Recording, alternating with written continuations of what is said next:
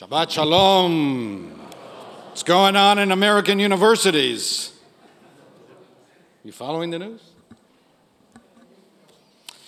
You know, when we consider our way of life, our love of liberty, opportunity, and dignity, the great American institutions of higher learning play a critical role.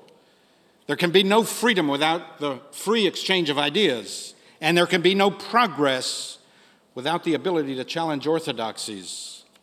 Conformity and groupthink portend the dangerous decline of liberalism, and with it, the imperilment of freedom itself.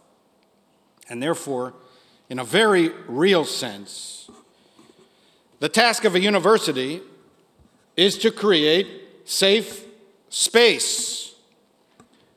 But I don't mean what people nowadays mean by that. That is, the effort to safeguard every student from every perceived slight or microaggression. It's, of course, a worthy goal to protect people's feelings. It comes from an understandably good place. Jewish tradition is replete with warnings of excessively hurtful speech. Rabbi Shimon Bar Yochai taught, it is better that you throw yourself into a fiery furnace than humiliate somebody in public. And the Talmud, to its credit, is filled with condemnations of rabbis and great sages who did not live up to their own standards of not embarrassing people in public. But values compete, and like everything in life, we need to find balance. For example, justice and mercy are both desirable. Right? Is there anybody here who is for injustice or is against compassion? But these virtues are not entirely compatible. As Isaiah Berlin wrote, a world of perfect justice is not compatible with perfect mercy. Either the law takes its toll or people forgive. Either the law takes its toll or people need to forgive. So too, liberty and equality are both desirable. Nobody here is for slavery, but they are not entirely compatible. Berlin wrote, liberty for wolves is death to the lambs. Total liberty of the powerful, the gifted, is not compatible with the rights to a decent existence of the weak and the less gifted. Once institutions of higher learning tilt the balance towards excessive safe spaces for personal feelings, they lose their central vocation to be vehicles of veritas, testing grounds of truth. Safe spaces for ideas. That's the real calling of universities. And to deprive students of the safe space for ideas is to abandon the central function of higher learning. Once we silence people, cancel them, excommunicate them, we embark on a slippery slope of decline. Pluralism is the essential prerequisite of freedom because reality is plural. Conformity spells the death knell of liberty. According to our sages, the sin of the generation of Babel, Tower of Babel, was conformity. Everyone thought the same. Everyone spoke the same. God alone sees the full truth. Humans perceive only fragments, hence the need for multiple perspectives. Shiv'im panim laTorah, say our sages. There are 70 faces to the Torah. Every word contains dozens of different and legitimate interpretations. Hence, our sages emphasize the benefit of debate. And it's why Jews are still a highly argumentative people.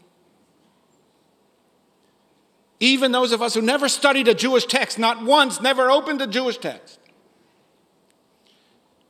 you still harbor this nature to challenge everything and everybody, right?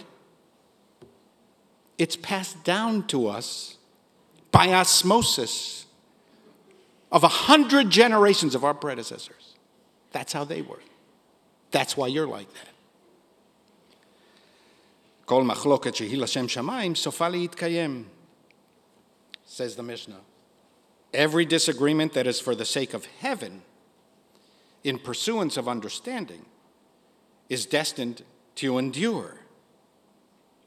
Disagreement, controversy, debate, these are good things according to our tradition, as long as they are l'shem shamayim, for the sake of heaven. What is an example of a heavenly controversy? Our tradition states the debates between Hillel and Shammai, they argued over everything. As long as they sought wisdom, learning, meaning, veritas. That's the logo of Harvard, by the way. Human and divine truth. And what is an example for a controversy not for the sake of heaven? The controversy of Korach and his followers, which was all about simple power, seizing authority and control from Moses. If we surround ourselves by the first kind of safe space, excessive protection of our delicate feelings that are easily offended. Human beings are easily offended, have you noticed? Then we lock ourselves into a kind of intellectual prison. And then we become ignorant. Conformists generally just don't know enough. From the river to the sea, they chant, but have no clue which river and what sea. In turn, ignorance breeds arrogance. And arrogance is the opposite of learning. It's entrapment, where the ensnared don't even know that they are in a maze. They think they are free, but they're not. They are in a kind of prison of the mind. They don't know what they don't know. And they think they know more than they know. Now, it's one thing for a person to choose to go through life this way. You want to do that? Your choice. You have autonomy. You live any way you want to. It's another thing for universities to promote and encourage this dark place of ignorance. We read in the Torah passages of the book of Exodus that we're starting this week that darkness is a plague. Institutions of higher learning should see their role as challenging our certainties, provoking and encouraging us to be more humble, less arrogant, less self-absorbed. Because the natural default position of every human being is that I am the center of the universe. That's how we were designed. That's how we're wired, every one of us. My needs come first. I see the world from the inside out.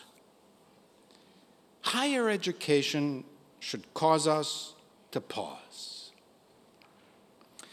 to consider that simply because I feel a certain way about a book or a philosophy or some domestic or international policy, it doesn't mean that everyone agrees or should agree. Their views might also be valid. If I open my mind, they might even change my thinking. I might even be persuaded. When we say that the purpose of higher education is to teach us not what to think, but how to think, this is what we mean. A little less arrogance, a little less certainty, more humility. Feelings are not facts. You offended me, you hurt my feelings, is not the end of the discussion. Sometimes the health of society and the preservation of liberty require saying things that are offensive to you. Sometimes we're offended by the wrong things. And sometimes we are not offended enough by what is truly offensive. First and foremost, universities should ensure the safe space that triggers intellectual rigor that will inevitably elicit lively debate and perhaps might lead to some personal offense. The turmoil on so many American campuses nowadays is a trigger warning that we're in trouble. That the first kind of safe space for feelings is overwhelming the second, more important kind, for ideas. In the Parsha of the week, Shmot, contrary to most people's impressions, we learn that Moses, the greatest leader according to Jewish tradition, there never lived such a great man as Moses. Moses, you know this, right, Julia? Moses was a bundle of uncertainties. Who am I, he blurts out on Mount Sinai in response to God's decree to send him back to Egypt to free the slaves. When I come to the Israelites and they ask me, what is this God's name? What shall I say? And what if they don't believe me? And what if they don't listen to me? Please, God, don't send me. I've never been a man of words. I'm slow of speech and heavy of tongue. Please make someone else your messenger. And when he arrives in Egypt, at the end of our Parsha, Julia, Moses asks, God, why did you send me? Since I returned here, Pharaoh has imposed trouble on this people, and you have not rescued them at all. Many of the great heroes of Judaism argued with each other and with God. With God. Shall the judge of all the earth not do justice? Abraham asks. Why do the wicked prosper and the faithless live at ease? Jeremiah queries. We learn from Judaism that safe spaces are the spaces where we freely and safely ask and disagree and debate and even provoke. Of course, we should try our best to avoid offense and insult. Respecting another person's dignity is central to Judaism and is a key Jewish value. But disagreement is not on its face disagreeable. Benjamin Disraeli purportedly said, I find that an agreeable person is a person who agrees with me. Not so in Judaism. Disraeli must have converted by then. If we can question even God, all the more shall we question the learned professors, administrators, and institutions of the universities of Veritas.